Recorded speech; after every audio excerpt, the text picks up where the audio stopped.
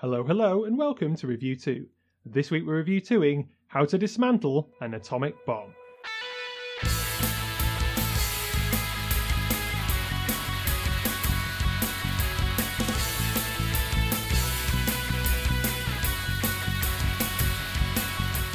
Oh, crumbs! Very, very drunk. Big bombastic songs. This is a return to some classic U2, dressed as a matador with a Spanish guitar. I think it's a forgotten masterpiece, actually.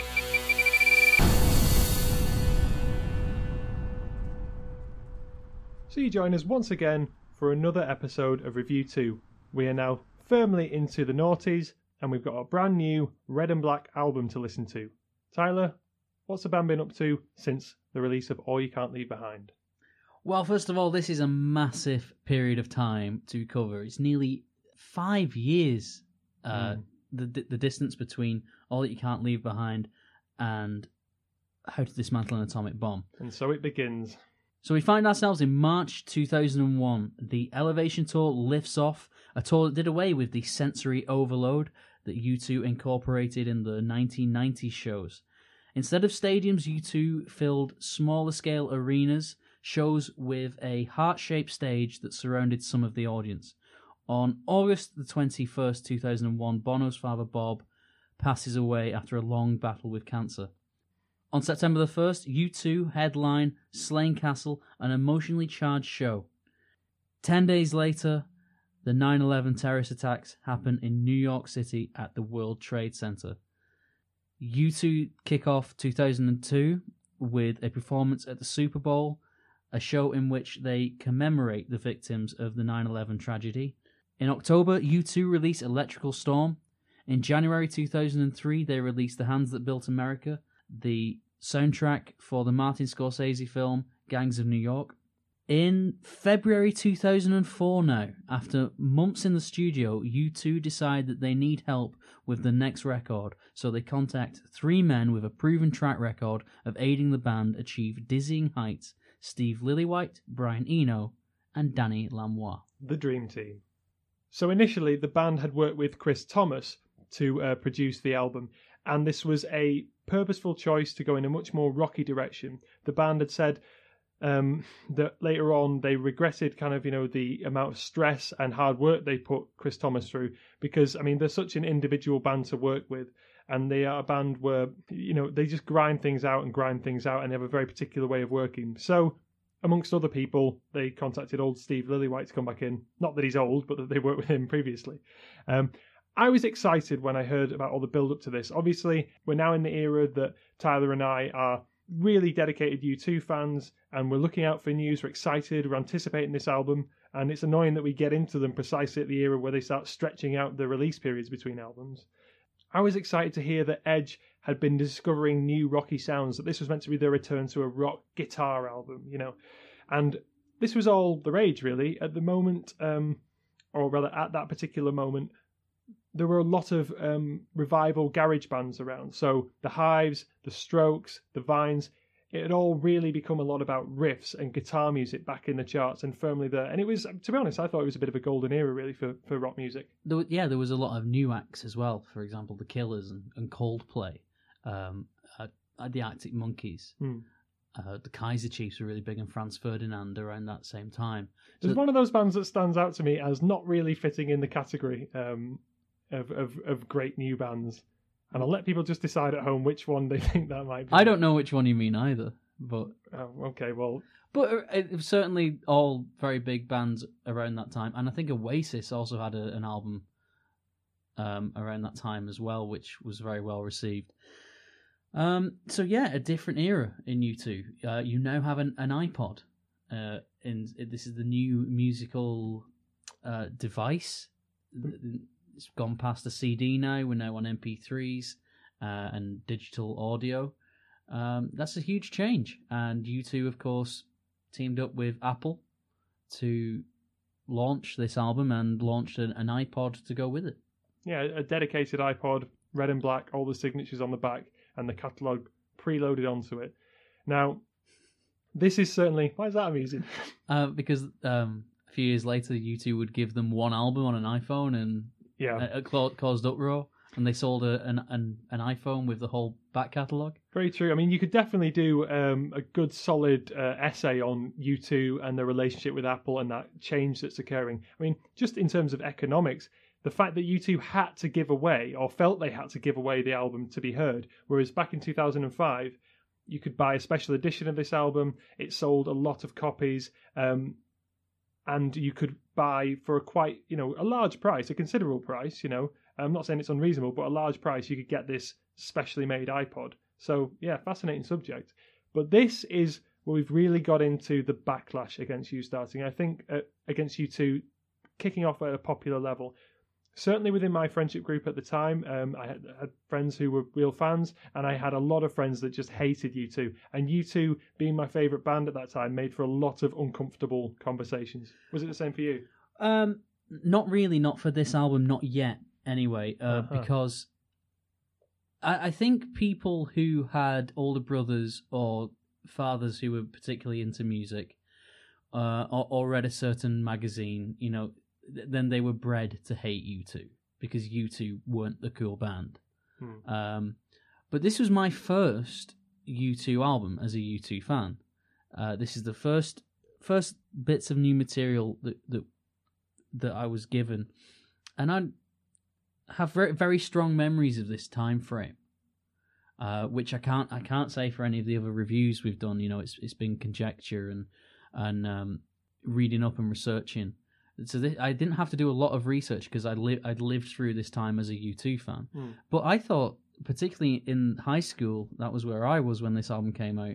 This album was really well received. There was people coming up to me and saying, I liked U2, and were asking me which other albums they should buy. Not that I was I should have been allowed that dalliance with people's pocket money at that point, but it was an interesting time, and I think generally this album was very well received, particularly around 14, 15-year-olds.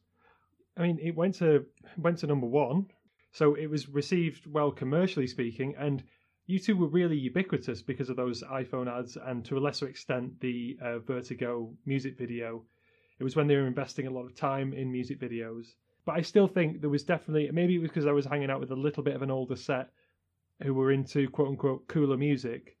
That's where the backlash came from. And also this is the time where Bono is getting much more personally involved in campaigns such as Drop the Debt and charities in Africa, that kind of thing. Now, obviously that's good in a lot of ways, but purely for the band's reputation, it dints that rock and roll image, and it makes complications when the band has become, as I said last episode, much more Bono-centric, really.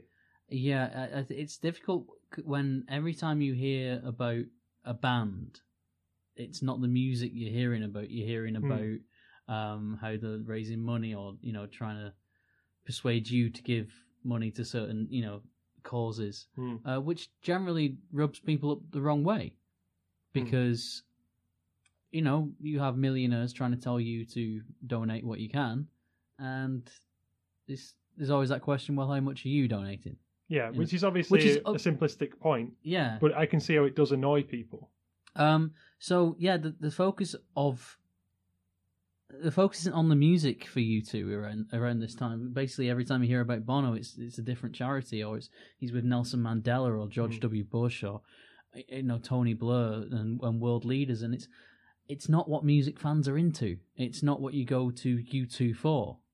And you get a sense that this is not just something that people who have commonly been, or would expectedly be U2 detractors are saying now. You also get, and this is a key shift, a sense within the actual band that there is discomfort with how much Bono is doing, and that the album's not getting made.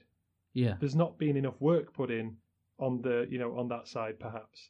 And maybe this is something that we can't locate starting just here. Maybe it's something that grows throughout the end of the noughties, but it becomes a thing that's just not ever been present in the U2 story. I think this is the longest gap between albums. I think that's true. Up until now. Yeah, no. I mean, they've come close, but yeah. I think this is the longest gap between albums.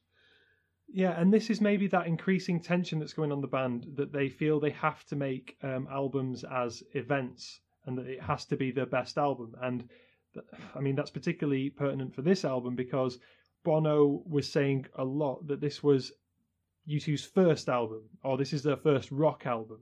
You know, it's a return to that. Now, whether people buy that narrative or not, it's interesting. But I guess the only way to find out, Tyler, is to go track by track. So, from innocence to experience, welcome to the city of blinding lights as we review How to Dismantle an Atomic Bomb. Hello, hello. It's not only the catchphrase to a well-loved podcast, it's also, Tyler, a lyric that appears, and I don't know if you were aware of this, on an earlier U2 song called Stories for Boys. I don't know if you ever were aware of that fact, but it's an interesting little nugget that I thought I would bring out. Yeah. What do you think? Think you're trying to bait me into an argument. Yes, I am. That's exactly what I'm trying to do. Yes, I was aware. You, however, were not aware. Because I keep mentioning it every time I talk about this song. Yep. You seem to forget about it and then remember it. Because you knew about it in 2005 when we saw them live. Yeah. And then in 2016 when we sat down to do this podcast, you didn't know about it. Well, maybe I just can't keep a track on things. But do you know, Tyler, that the very first bit of this song, the Hello, Hello, is actually from a song called Story for Boys? Johnny, I think you may be suffering from a touch of vertigo. Possibly so. I do feel a bit dizzy. Right. Anyway, let's get into this. Yep. These podcasts are long enough without our ridiculous stuff. So, Vertigo, a big bombastic start, the kind of track that you two like to start with, an accessible rock track. Do you agree with that assessment? Yes. It's definitely bombastic and accessible. Very accessible, which is proved by the fact of its chart performance, number one. But I'm not sure this isn't my favourite start to the album. And we probably shouldn't be getting into track listings right away, but I would not put this at the first song on the album. To me, this is part two in a saga of big, dumb, riff-based rock songs, okay? Now, I say that with no kind of pejorative sense. I think it's good to have a big, dumb rock song. In the live setting, this was absolutely electric to hear. What was part one? Part one was Elevation. Sorry, that's a good point to bring up. So in terms of the noughties, I think that this is the evolution from Elevation. Well, I think Elevation was better. I think they were trying to create that kind of Elevation song, just a big poppy rock song that would, sound great live and kick off an album. I know Elevation didn't actually kick off All That You Can't Leave Behind, but I don't think they did it. I don't think they managed to do it. So what is it about this that makes it not as good as Elevation, focusing on Vertigo? I think it's that they were trying to make it a pop track. Well, that's interesting because the evolution of the song is obviously it began as Native Son, which was a much more serious song in terms of its content, and then there's they wanted elements to on it on. Is it Alex descends into hell for a bottle of milk? Yeah, that particular harmonics B-side kind of riff from the Acton Baby days. I'm not sure which single off the top of my head. It's weird that little kind of element has been hanging around for so long, and then it appears on this track. The ding doo ding, a similar riff, and then it became Native Son, and apparently Bono wasn't 100% happy with singing it when they did rehearsals. Everyone noticed that Bono was thinking, okay, when I skip forward mentally to the idea of singing this in front of how many people in an arena or in a stadium, I'm not feeling this. So they went for Vertigo.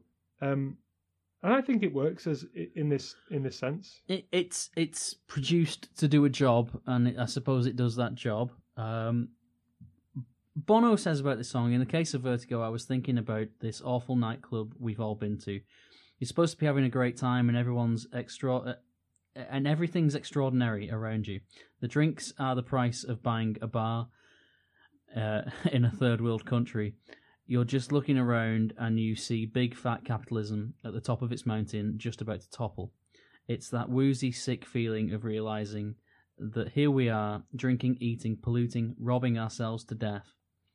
And in the middle of the club, there's this girl. She has crimson nails. I don't even know if she's beautiful. It doesn't matter. But she has a cross around her neck, and the character in this stirs at the cross just to steady himself. Okay, fair enough. I mean, yeah, I get all that from the song, as as in it's applicable. Yeah, most of that is blatant in the lyrics, to be honest. Yeah, it's literally telling that story. And Say what you see, Bono. And I think old Roy coming into the studio from beyond the grave. No, he's still alive. Oh dear. He lives in Lytham St Anne's near Blackpool. Okay. So. And his address is. Right. Let's not go too far down that route. Okay. And I get the wooziness from the song because of that riff that Edge has got. It just keeps repeating and turning round and round. So I do get that sense, as Bono has said, in other interviews, that this is about a song where you're meant to be having the time of your life, but you want to kill yourself. You're in that setting. And I think everyone's been in a club like this. To be fair, it's me every time I go to a club where the music is pounding and you just think, God, I want to be anywhere else than this. And everyone else is having this great time, or so it might seem.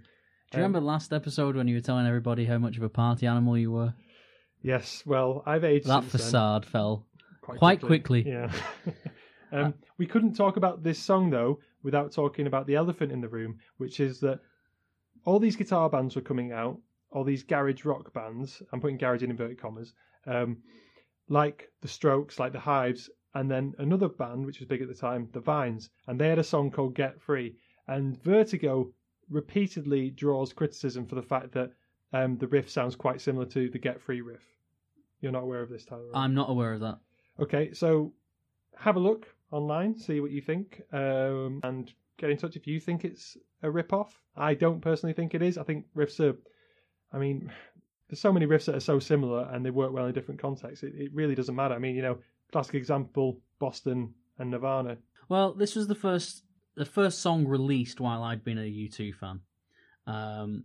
Strange time in my life, and I'm kind of agonizing over the memories of that, because I think I wanted to be perceived as more mature than I was, and I suppose in my head that I felt like I was more mature. This song was a hit, and the fact that it was a hit, and the fact that I was interested in something that at the time was very popular, gave me a personal sense of relevance in the anonymous haze of high school. So it's quite an important track in my life, but I don't know if any U2 song has aged as badly as this one has. I'm struggling to find anything I enjoy about this track now. Oh, I find a lot to enjoy, but I just think that there are embarrassing moments, like Bono saying, yeah, yeah, yeah, yeah, at the end, which South Park so brilliantly parodied. So Bono would just enter the room and would just be shouting, yeah, yeah, yeah, all the time. Do you remember when he was on the Jonathan Ross show and he headbutts the camera? Oh, we're back to Bono, the embarrassing dad. That's a 45-year-old man headbutting a television camera. Well, what did the camera say about Bono? I mean, we don't know how it insulted him. I've not heard the camera's side of the story. No, that's true. Miracle Drug. This is a song which emerged from the story of someone called Christopher Nolan, who had cerebral palsy and couldn't basically move any part of his body. And a certain type of drug that he was given allowed him to move his head enough so that he was able to access, kind of word processing and write poetry. And from everyone saying, or, medical opinion being, quite well-informed medical opinion being of the opinion that he couldn't actually move or write, all of this poetry came forth from him. And apparently his mother had always known from looking in his eyes and things like that, that he did have so much inside of him to give. So that's the context for the song. I'm sorry if I've skipped over it a little bit quickly, but obviously it takes on lots of different meanings, particularly in the context of getting particular types of medicines out to places where Bono was working with various charities. It's an interesting song in that sense, but Tyler, do you like the song in terms of its actual sound? I really do. I think it's a really good... Sometimes when you write a tribute to somebody, it can be a bit sentimental and a bit... soppy. Yeah. And actually, they end up not being very good tributes at all because a bad song is a bad song.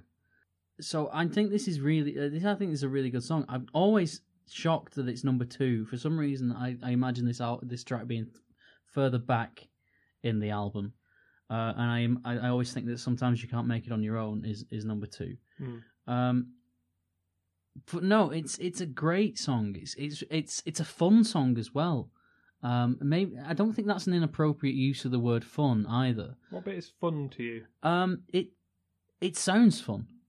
It sounds like a good rock ballad. I think I've called it a sentimental rock ballad, but it's fun and it's upbeat. It's not. There's hope in there. Yeah, it's definitely. It's optimistic. It's not depressing. And I think that's always a much more fitting tribute. I mean, Christopher Nolan went on to become a very successful Irish writer. I mean, he was always Irish, but it's great. It's good to hear. It's good to sing. It's good to play, and it was great to hear live. And I hear on the Innocence and Experience tour, the night we went, they played City of Blinding Lights, but they did they alternated. They alternated. One night they would play City of Blinding Lights, and one night they'd play Miracle Drug. I'm actually pretty sad that I didn't get to hear Miracle Drug again, because I think it's a really good track, and I think I would have been genuinely surprised to hear them play that. I think City of Blinding Lights, because it's a single, is a little bit more generic. Yeah, it would have been interesting, although we had heard it previously on when we'd actually gone to the Vertigo tour, when we were lucky enough to actually get into the Ellipse, as it was called, and I was at that time wearing a cast on my leg, because I was at the very later stage of a broken leg.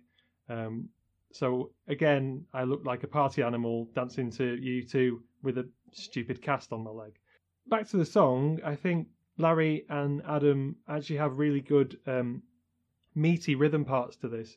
And they really balance out what Edge is doing. He's using quite delicate work, apart from obviously the bits in the... Adam is insane on this record. He's turned up, the bass is turned up really high on most songs on the album. Yeah. I mean, he's great on this song. He's great on Vertigo. Obviously, we'll highlight the different areas as we go on. There is one song where I think Adam is terrible on this actual. Why do I get the feeling that I've said I really like that in my notes? Well, we'll always butt head on who's best out of Adam and Edge, I guess. I come to this song for the middle section because I think there is that kind of the breakdown where I think it's actually the whole band chanting, the oh yeah, is that kind of bit. I think even Larry gets involved with that. Certainly live, I think I've seen him getting involved with this. And then we go to that soaring kind of solo from Edge, and then Edge gets a little vocal break, which, as we know, I always enjoy when Edge gets a bit of time in the spotlight, and then Bono comes back in. So it's an excellent song. My question to you though is, do you like the line, "Freedom has a scent like the top of a baby's head"? Because it has drawn a lot of flack. Like the top of a newborn baby's head. Yes, a newborn baby's head. Sorry, not just any old baby. It has to be fresh. I don't like the smell of babies, to be honest. I'm always rather concerned about where that baby has just been. And I can't seem to take my mind away from that fact when someone hands me this. They don't mean it's literally glistening with mother's innards. I am not the most paternal person in the world.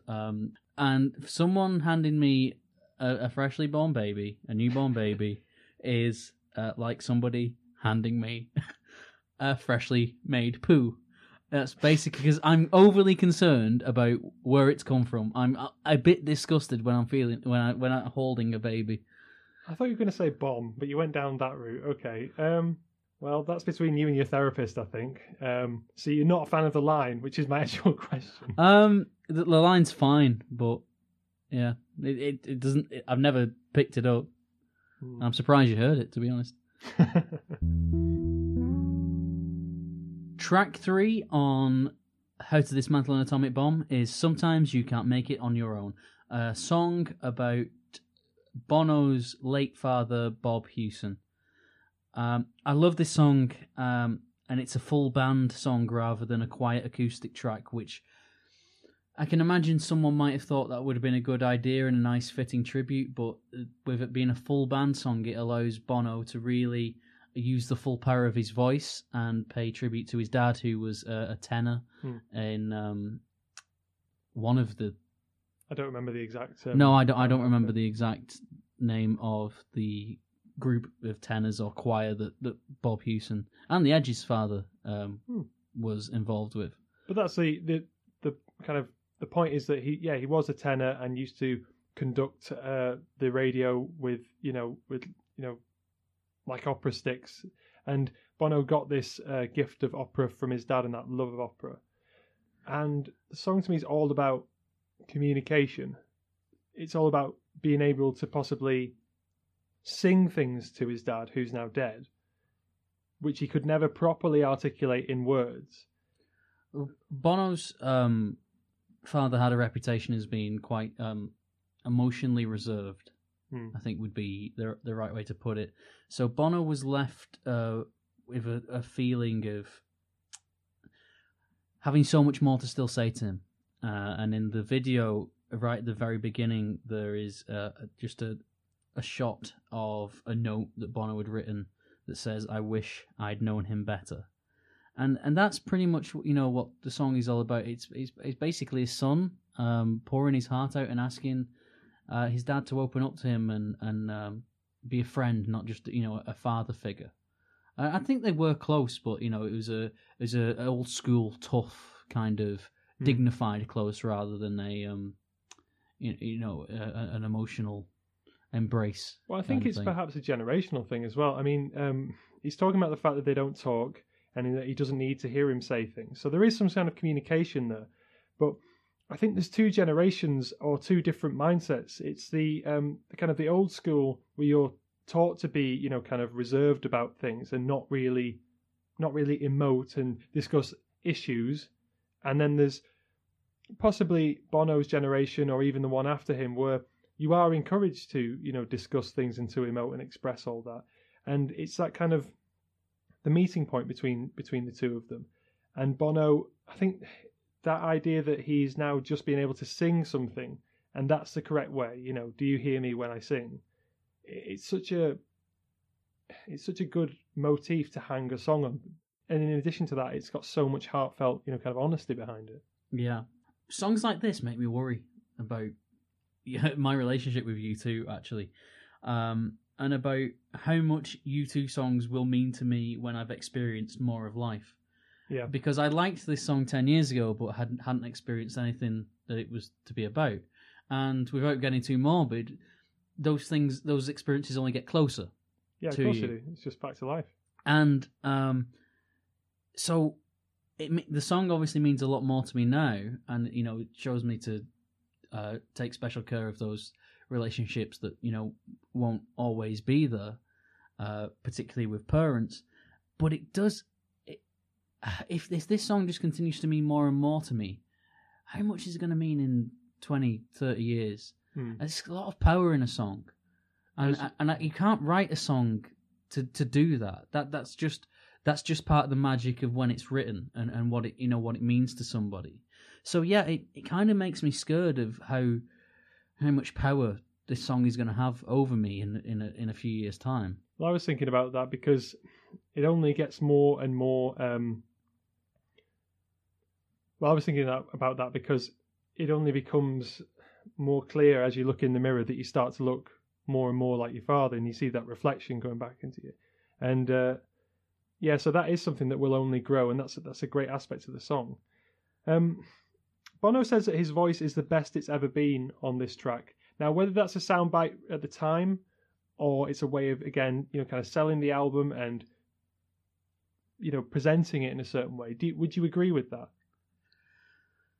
I think if it's the best he's ever sounded, then for some reason my mind is going straight to bad. Maybe he was happiest with his voice. This is the happiest. It's quite hard. I think you'll agree. Even though you don't sing, you play guitar. When you record some things, it's very hard for you to be happy with it. I think we talked a little bit about this on the All That You Can't Leave Behind episode. It's much easier to write or produce something for somebody else. It's a lot harder to please yourself with something. So maybe he just walked away from that feeling that he'd done a really good job and been happy with what he'd sung. And that he'd actually honoured the thing that he was setting out to do, which is to literally to sing to his father. So maybe that is what he was actually expressing. This song was quite difficult in early versions to actually come into being as the song we have now. And it's a really developed song. I think, unlike, say, Angels from Pop, as in If God Will Send His Angels, which, as I said in that episode, doesn't actually manage to stand up to that early, kind of quieter song that One is, or that Stay Far Away So Close is. I mean, I know I'm using kind of weird categories here, but I don't think it's as good as that. This stands beside the best. It's as good, in my opinion, as Stay or One. But it came together in a lot of different versions. There was kind of an early version which sounded a bit more, say, 50s-ish with augmented chords, which was an interesting direction that they were going down.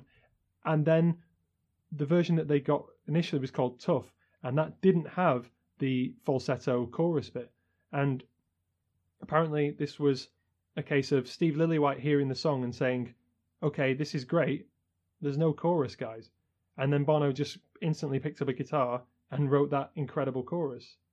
And it's so strange how a song might arrive in that way and yet feel so complete. And it only begs the question, why don't you two get on with things a lot quicker than they have been doing at this point? I think that is a question that fans will continue to only ask more and more going forward. We wish it weren't the case, but that's maybe when we get them in the studio, we'll ask them. I'm sure they'd like to hear that question. Demand them to write an album while they're here. Look, mate, you're going to give me some love and peace, or else. I'm sort of speechless now. I'll start if you like. I love the dirty sound at the beginning of this. It's kind of sexy and seductive. I got the idea of almost like a Bond theme of sexy silhouettes, and that kind of imagery came to mind. Adam is amazing on this track. The Adam applauder in full force here, and I was really happy with Adam. Adam is great on this. He's front and centre. Yeah, and I like how on live performances of this, you can see when he's got his moment to lift his bass and go, boom, boom. It really thuds through the middle of it. I'd love to have more of this. This is actually what I was expecting when all the sound bites were talking about Edge rediscovering the guitar, about them doing something really rocky and trashy and dirty. And I love this song. I wish there was a bit more of this kind of thing on the album. There's a swagger to this which isn't really, I guess it's present on Vertigo, but it's a different kind of feel. It's a different kind of stance from you two here. We talked last time about a song on All That You Can't Leave Behind called Peace on Earth. I think you weren't very happy with that song. I like the sentiment. The sentiment, yeah. But not the execution of the song itself. I think this is what this song should have been. It's asking for religious unity. It's got a lot of the same themes, and it's presented by a military rhythm in a way.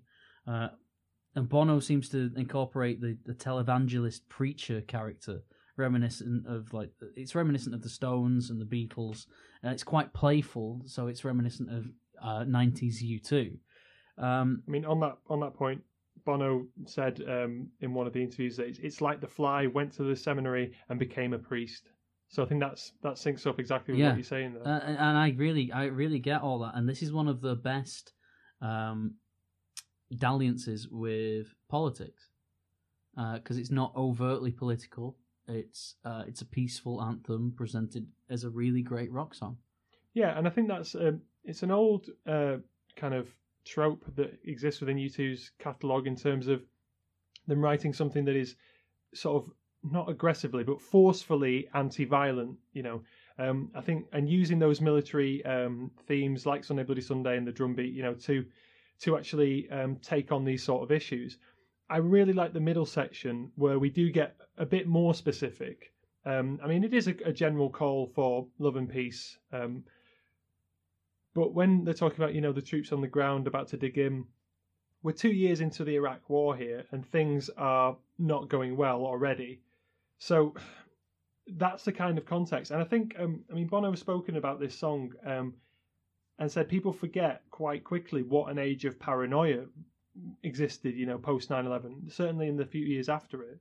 So I think we'll be reminded very shortly. Well, yeah, definitely.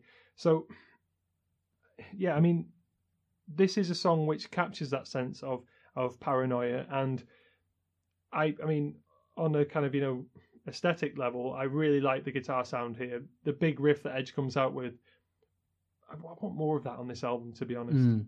A little bit more darkness and glitz. There's that kind of... It's really heavy. It's really heavy, and you don't often get that in a U2 track.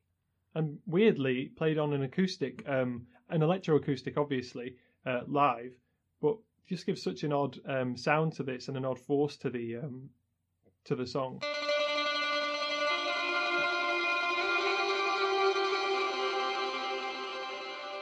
City of Blinding Lights. And I think this should be the first song on the album. And there are reasons 3 for this. A, it has a long introduction before we actually get to the vocals, just like Streets, Aussie Roper. 2, it has a nice sort of jangly delayed guitar, which then achieves a big sound in the chorus, like Streets. Bit like Zeropa, but not really. And again, like Streets, we have a driving kind of snare-based drum beat. This should definitely be the start of the album, and I think there were wrangles between Bono and Edge over track listing that existed all the way through the process. So that's my thoughts on the track listing of it. I have got very similar notes. It sounds like Actung and Zeropa and Pop and the Joshua Tree. I did think it sounded a lot like Streets. Or this is the song on the album that's at least most reminiscent of Where the Streets Have No Name. There's certainly a more retro U2 sound in this track. I can't quite say what it is though. I don't know why, because it's obviously sounds very modern and it sounds like it belongs on this album. It doesn't sound like it could have been on an earlier album, but it does sound more retro. I think it's just those elements that are quite classically U2. The the kind of the delayed guitar, Larry going, that kind of thing. Yeah. He didn't use his legs, thankfully. Is that Larry arriving now? So we've just seen Larry off at the door. Bid him farewell. We bid him farewell and wished him well. But back to City of Blinding Lights. This is a song about the loss of innocence. The first time the band went to London when they were, first starting out. And the first time they went to New York after the 9/11 terrorist attacks. I have to say, I don't get that kind of feeling from this song. Well, it's very upbeat, isn't it? I think it's just it's a seed of the idea, because apparently they went out to Madison Square Garden, saw all the lights, go up, and I think it's just the inspiration for the song. It's not a song about that. It just has an energy. Yeah, I suppose that idea of being in a similar place when so much has changed, everything feels different. But people are still ready to come together and celebrate music together. Yeah.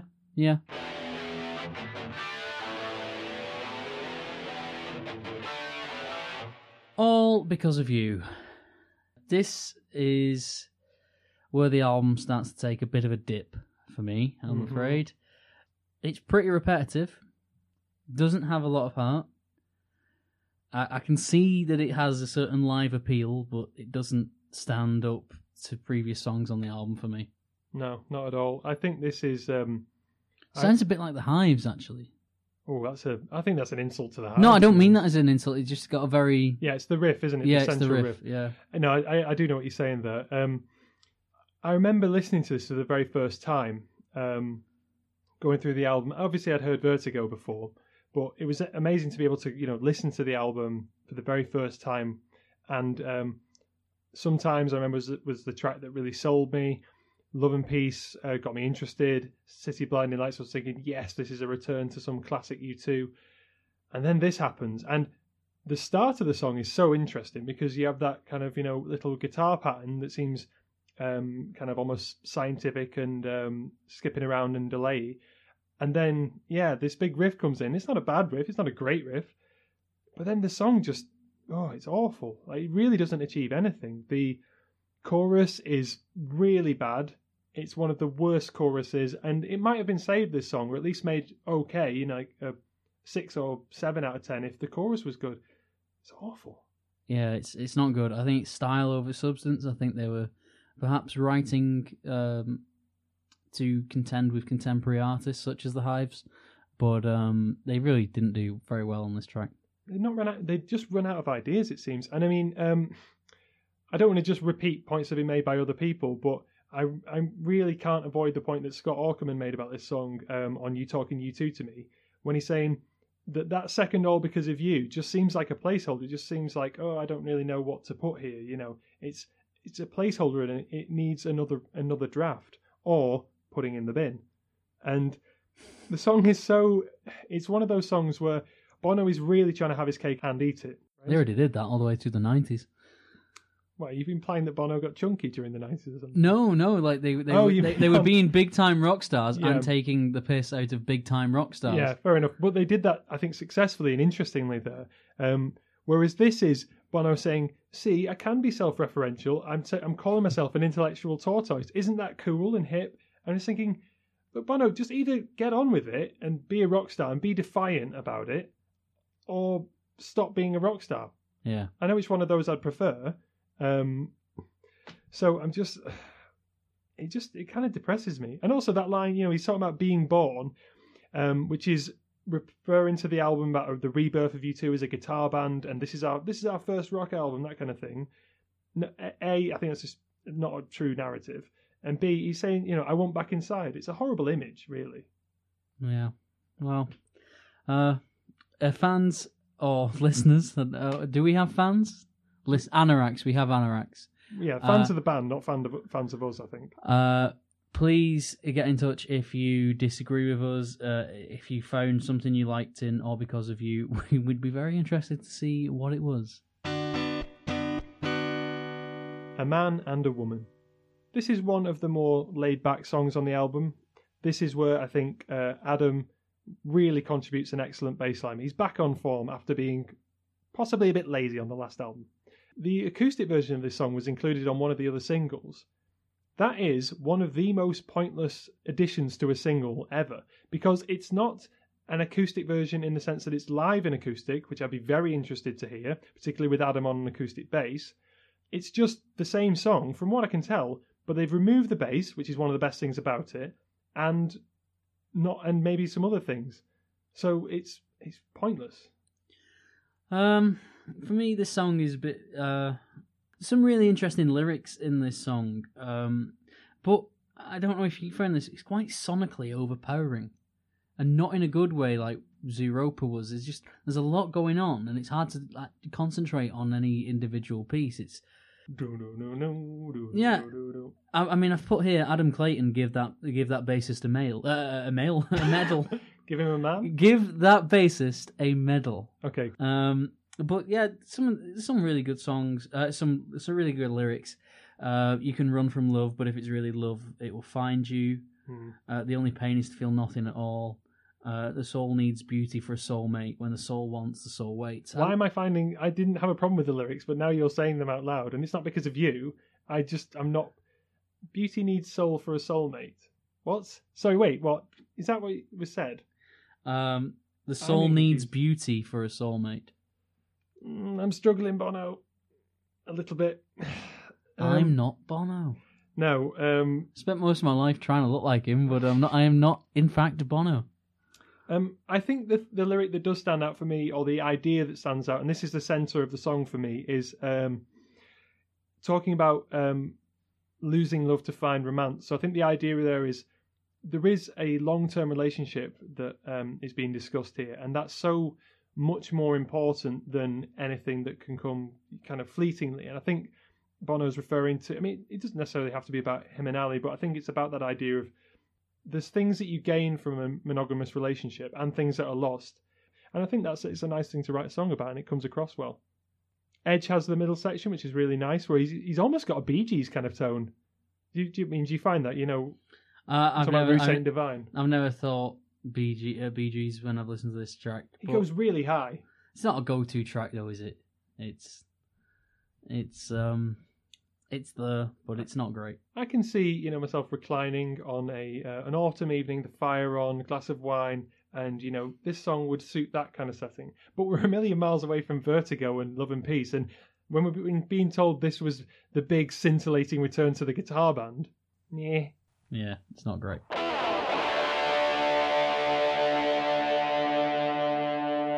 Oh, crumbs. The crumbs from your table. Johnny, thoughts? I like this song. This is a big guitar sound from Edge, which I'm always a fan of. Sounds like he's using a lot of semi-acoustics on this album, which I quite like. It gives a different kind of tone. That's one for the guitar nerds, I suppose. This is a song that Bono and Edge wrote, I think actually the only song that they successfully wrote whilst very, very drunk. They wrote it in a drinking session that carried on all the way through the night, chugging away at some acoustic guitars, but it actually survived that process and made it onto the album. And, that's great because it's such a good song. They're beginning to annoy me now that they can write songs like this while drunk. Well, not very often, apparently. I think this was the one time that particular lightning struck.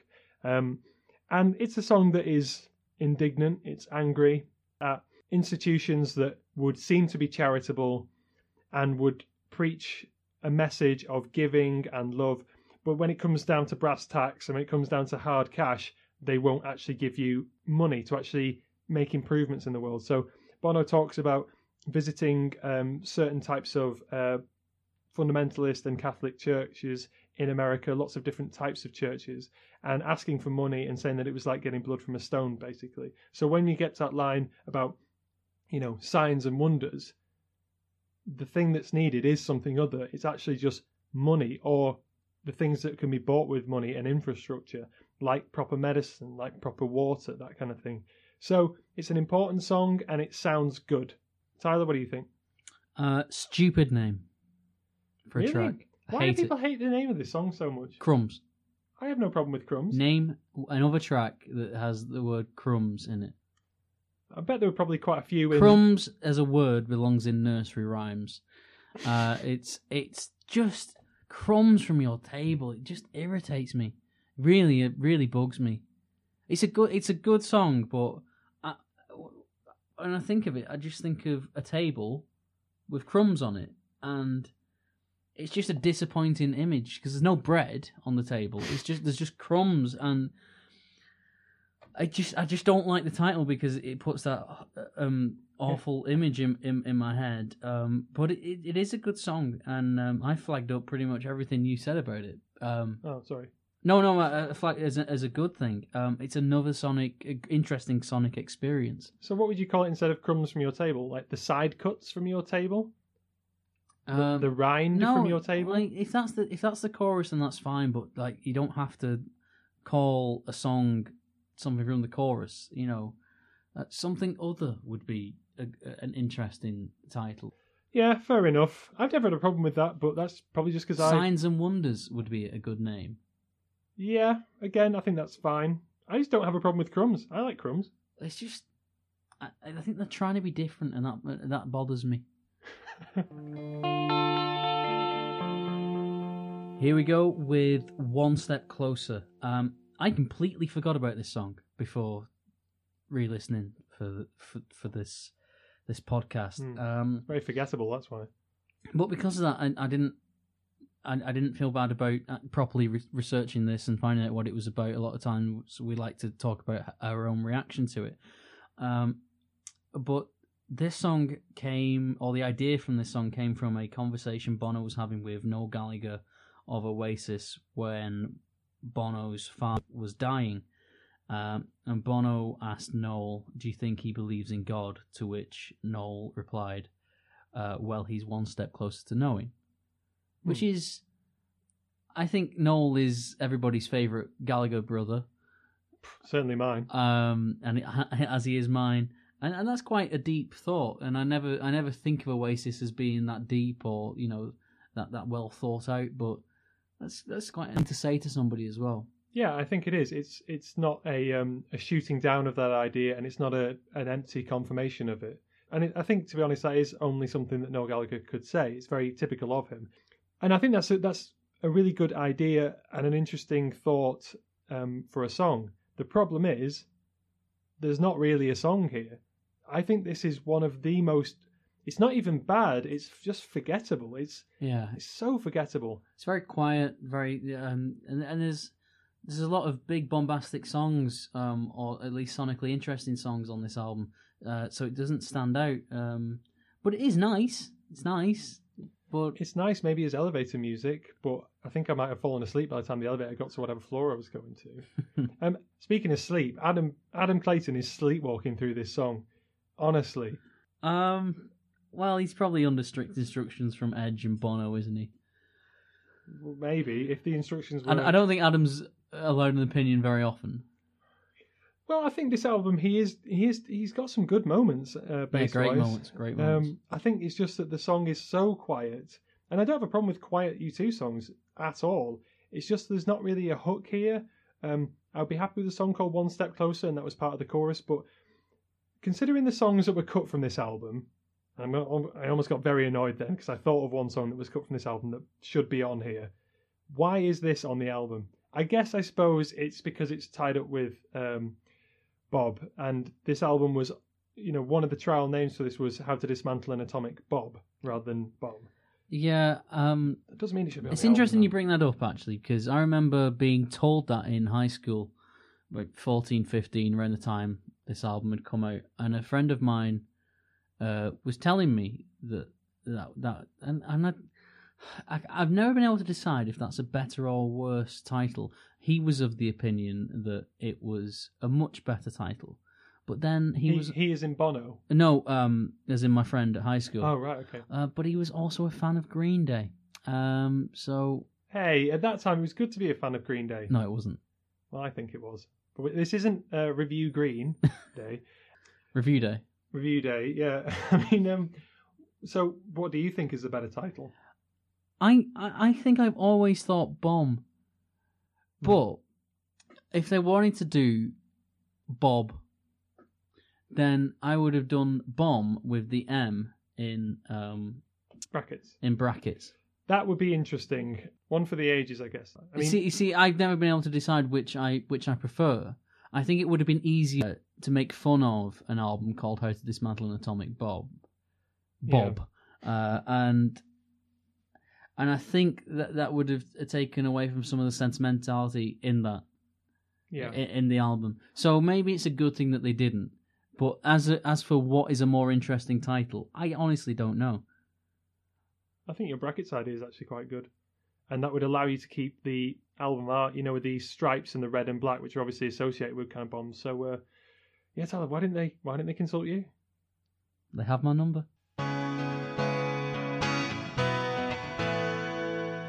Original of the Species. This is a great song, I think. Edge begins in a really chilled out way. He's back on the piano, which is quite nice.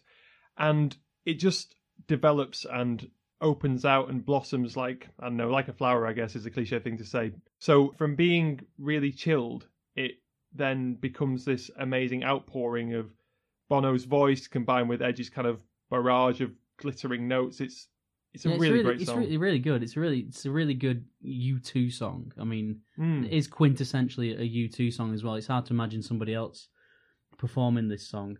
I know exactly what you're saying there about it's a U2 song, because I think when I listen to this track, I think, why don't they use this sound all the time? But that's the point. If you use the sound all the time, it can end up sounding too repetitive, to be honest. It's like Beautiful Day. You want to really limit that so it's showcased. But sorry I interrupted you again. No, I think it's a forgotten masterpiece, actually. And it was released in a really strange way, wasn't it? It wasn't a promo only kind of release, and I can't remember what that was for, or if it was for the Red Foundation. I know Bono kicked off the Red Foundation at that point. But it wasn't a lead kind of single in the way that, say, Vertigo or Sometimes was. No, but I really wanted it to get a proper release so that we could have remixes, alternate versions, acoustic versions, like they were so generous with in this time period, and generally are quite generous with. But It's Bono's favourite song on the album, and the bit I really like in this song is the orchestra. I think it's an orchestra, but I was going to ask you, is it orchestra or is it a synth? Well, I had a look in the liner notes about that, actually, and as far as I can tell, it doesn't say orchestra, at least not on Wikipedia. I should have returned to the actual album, to be honest, if I was being professional about it. So I think it's just orchestrated synth. But I know they did a really good live version with an orchestra, and it sounds incredible. But not done very often live. That must have been like quite the production, though, to produce that through synth. I mean, you can do amazing things with synth, but to make it sound like that and just not know which one it is. Yeah. Because even if you have a violin setting on a synth, it's still...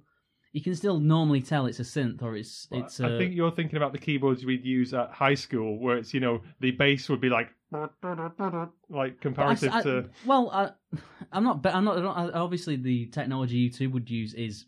Would be the top of the range, wouldn't it? But I still think that you can tell, or a music aficionado can tell, if you've used a synthesizer, then you know when you're listening to a synthesizer. So. And I'm starting to sound like Giorgio Moroder on Daft Punk here. I use the synthesizer. But yeah, back to the track.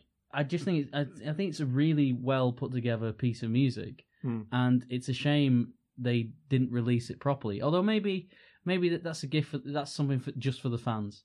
Yeah, it's a deeper album cut, I guess. I mean, it's nice that U2 can have such incredible, kind of songs that aren't, the lead single or the lead emotional single, like sometimes would be, I guess, off this record.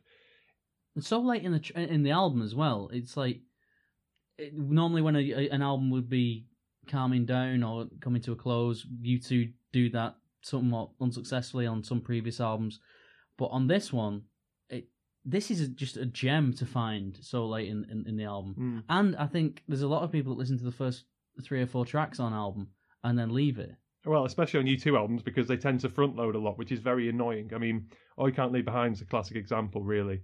I think, would you agree that the reason, or one of the main reasons this is Bono's favourite song is because his vocal performance is just so good on it? Yeah, it is good. I think that, that'll come into it, but maybe it means a lot to him. I think it's written about his eldest daughter, or his eldest child. I'm not sure which one. Well, I heard that it was written about one of Edge's daughters, who Bono is the godparent of. But I think it could apply to. It's certainly about the children of the band. Yeah. And the first one of your kind. I think there is neither of us are the first child in our families, but I do get the sense that there is this sense of wonderment with the first child. And then the second and third children kind of, they're a bit, you're a little bit more used to, and they're a little less special. So that first child must be, I'm not criticizing that fact. It's just how we are as humans. The first album you buy and really love, can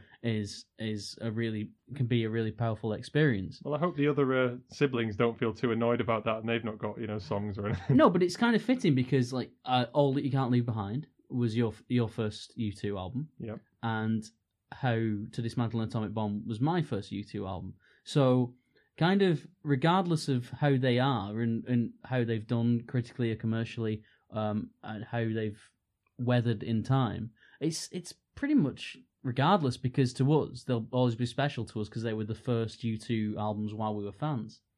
Yeah, I think that's interesting, and it's nice to have a song on the album that is more about kind of purity and innocence amid all the kind of the grime and the sort of war-torn background to this whole album.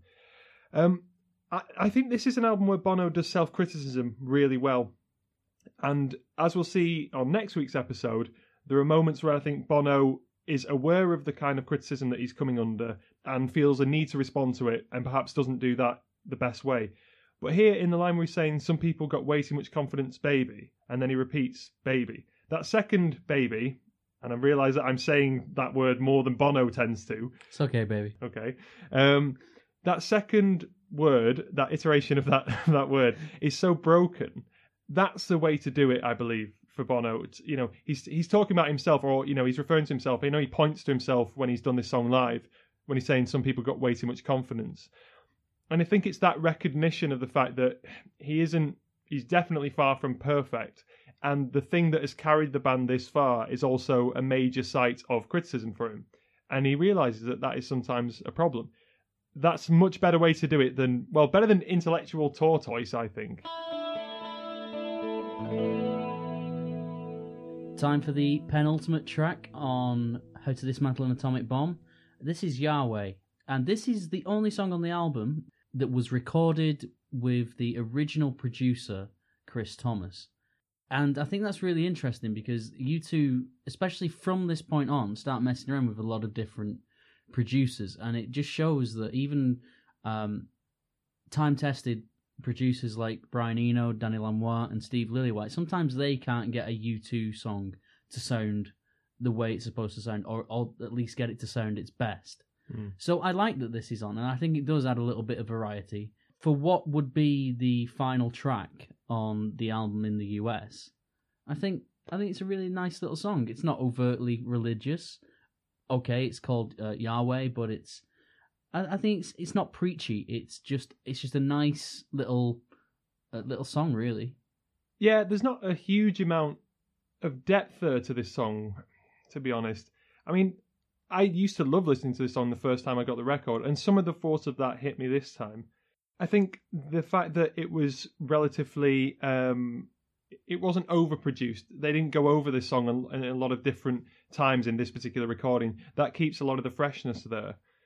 And it isn't a preachy song in any way. I think Bono gets around the whole kind of the taboo of pronouncing the name of God, Yahweh, by singing it on this record. I mean, I think he was quite happy with that and ready to be apologetic about it.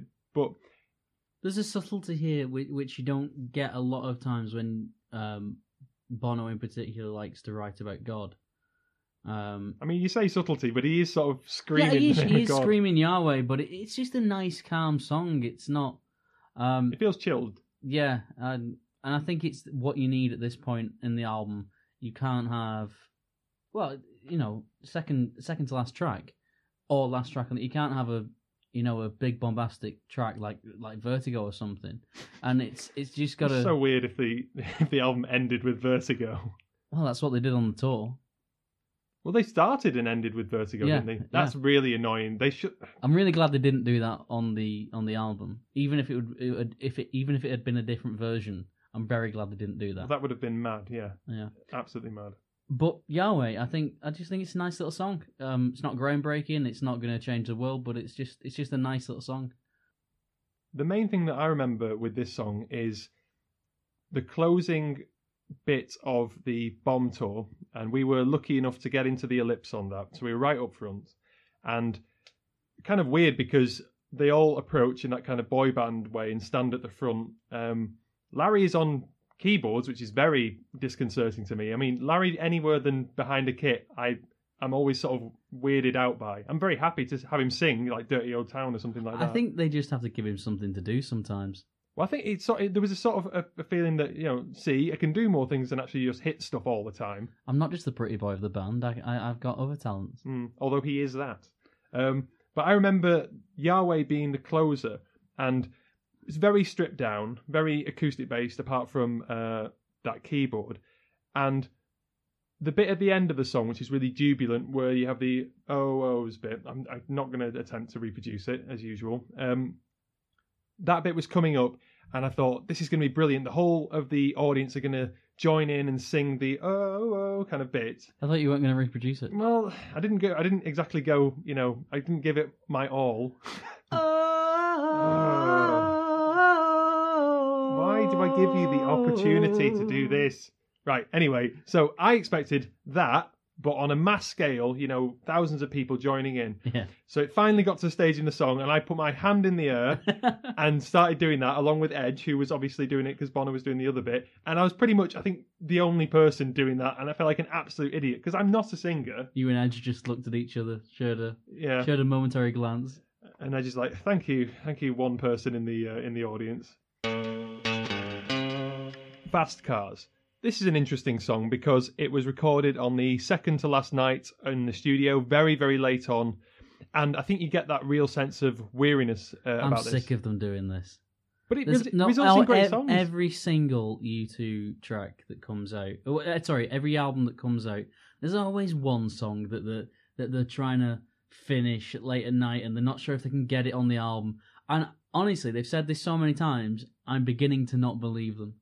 Well, I think they should just set the album record, like, the due date of the album, just a sort of a week in advance, and say, right, we've got to be in the studio every single night, and then bang, bang, bang, they'll just get out a great album. It'll be an album full of 40s and fast cars, and I can't think of a better album than that. But I think the weariness of this comes through really well on the song. I think this is really interesting because it's kind of like, it is an alternative ending to the album. I never think of this album as ending with Yahweh, which it does officially. It's the same thing as All You Can't Leave Behind. I think this album finishes with Fast Cars, and this is kind of like a flipped, darker end to the album than Yahweh.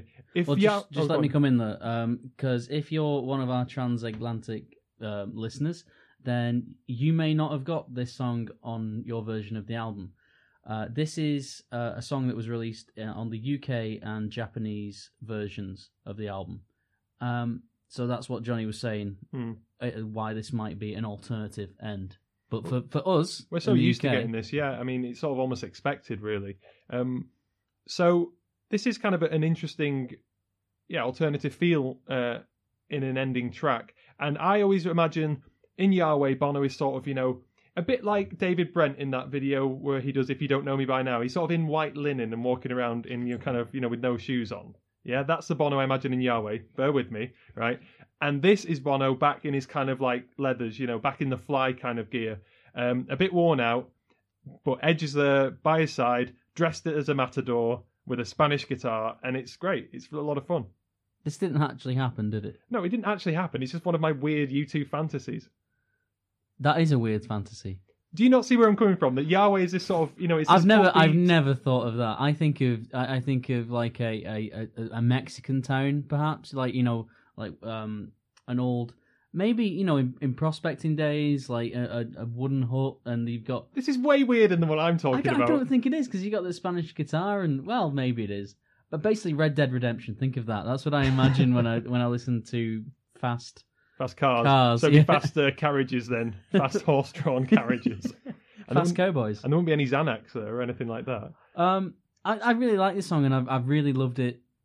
I think ever since I heard it, I remember being in high school, and me and my friend Joe, most mornings would just sit there and go line for line. Like I'd sing one line, then he'd sing the next line, or Fast Cars. And probably really annoyed everybody else around us, but we just loved that track and found it really fun to sing. And I think it is a fun song. It's quite a dueling song, isn't it? In the same way that Until the End of the World is a duel. This is, very obviously there is a call and response from Bono and Edge here. Maybe they should do more of this, because it works well on Vertigo and it works really well here. Yeah, but it's a happy song. It brings up happy memories. Always glad to be reminded of my mate Joe, and I did bring this song up to him recently, and he'd completely forgotten like the lyrics to it and like couldn't do it. So like a little part of me died. But so you were saying my cell is ringing, no idea. Well, next time I see him, I'm going to give him the lyrics. Oh, okay, so we can actually remember it. Yeah, force him to learn them under threat of death. Okay, it's time for everybody's favourite feature. Oh, the sweetest thing! My favourite song on this listen was Sometimes You Can't Make It On Your Own. I think the whole father-son dynamic of that song really spoke to me this time. My sweetest thing was Love and Peace.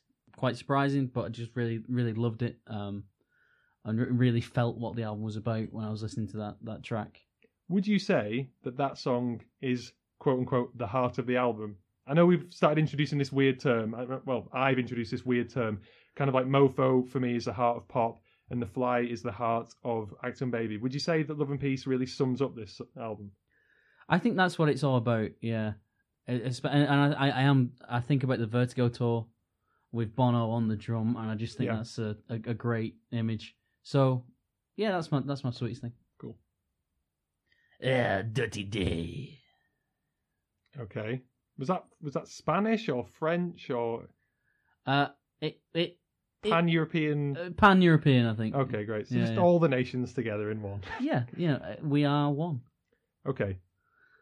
My dirty day from this listen, and it's probably obvious from the review, is One Step Closer. It's just a dull song, and when I think of what was left off this album and could have been present, and was discussed as being possibly included on the album before it even came out, I get very annoyed at that song because it's so dull. Mine was All Because of You. Yes, that's a contender. It's pretty bad. Pretty awful. Yeah. And now, Johnny, it's that time where I have to ask you, is this an album or is this a flipping album? Well, I'll begin to answer that with a quote from The Edge, who said that while this album could be a bit more sonically interesting, as a collection of songs, it's our best ever. Now, what do you think of that statement? Because you're smiling. When did he say this? It's in U2 by U2, towards the end of that book. I think it might be page 239. So that came out before 2010. Yeah, that book finishes at that album. So there are reasons, obviously, for why Edge might be saying this. They always tend to talk up, as you would do. You would talk up the album you've just released. You'd be saying, "Oh, it's not very good, but here it is." I don't think it's the best. It has a gleaming quality to me because it was the first new U2 record that came into existence while I was a U2 fan. So it's got a fond place in my memory. But I don't think it's the best. I do think of it as a complete album. It works well as an album, but it's not up there with the likes of, well, for me, Pop or Achtung or All That You Can't Leave Behind. No.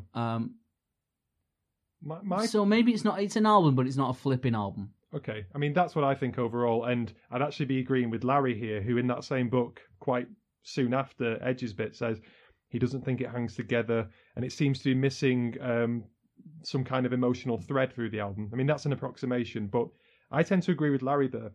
My problem with this album, and I'm in a similar position to you, because although it wasn't my very first U2 album, it was the first after I'd become a real U2 fan and got so into them. And I think I was expecting too much, really. And the problem was that I was reading, Q Magazine and various other kind of sources where Edge was talking up the fact that this would be an album that would be rocky and experimental. And it doesn't really deliver on that, really. And that's the problem for it. It's difficult. It's a difficult album. It's a difficult album for me because there's some bittersweet memories. I mean, I think I just turned 14 when this, this album came out.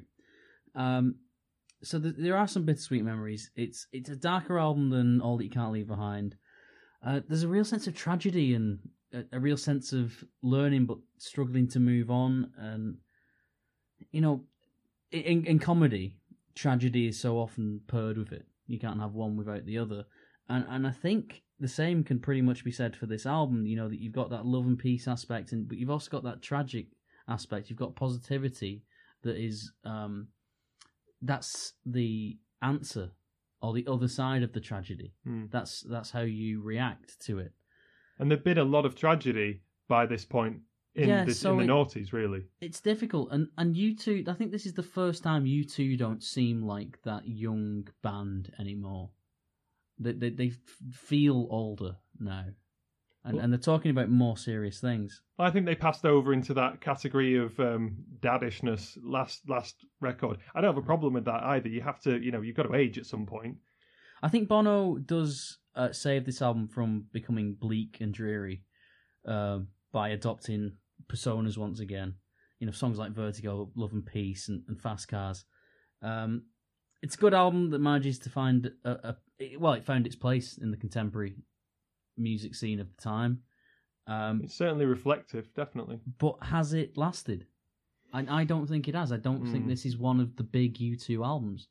No, certainly not. It doesn't... And it was huge at the time, which is so strange. But it was kind of a flash in the pan of a U2 record.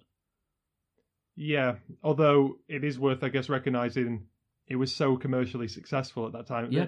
In so far as an album could be at that time, in this sort of we're already moving into the post-CD era. But is now. this an album that people associate with U2? Is it up there with the Joshua Tree and with All That You Can't Leave Behind and with Acting Baby? I don't think it is. No, certainly not. So there we have it. That was How to Dismantle an Atomic Bomb. All that's left to say is thanks very much for listening, and we'll see you next week when we'll be reviewing No Line on the Horizon. Are you looking forward to that one, Tyler? We'll see you next week. Okay. Bye.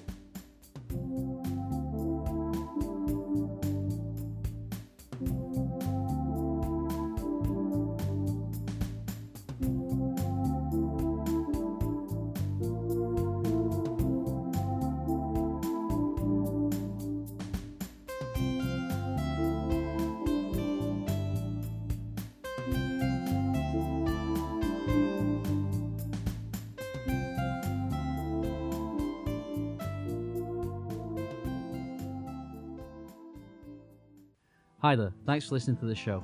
If you'd like to get in touch, please contact us on facebook.com/review2 or on soundcloud.com/review2 or search for the Review 2 podcast on iTunes. You can also email us at review2contact@gmail.com. Please like, comment and subscribe. Thank you.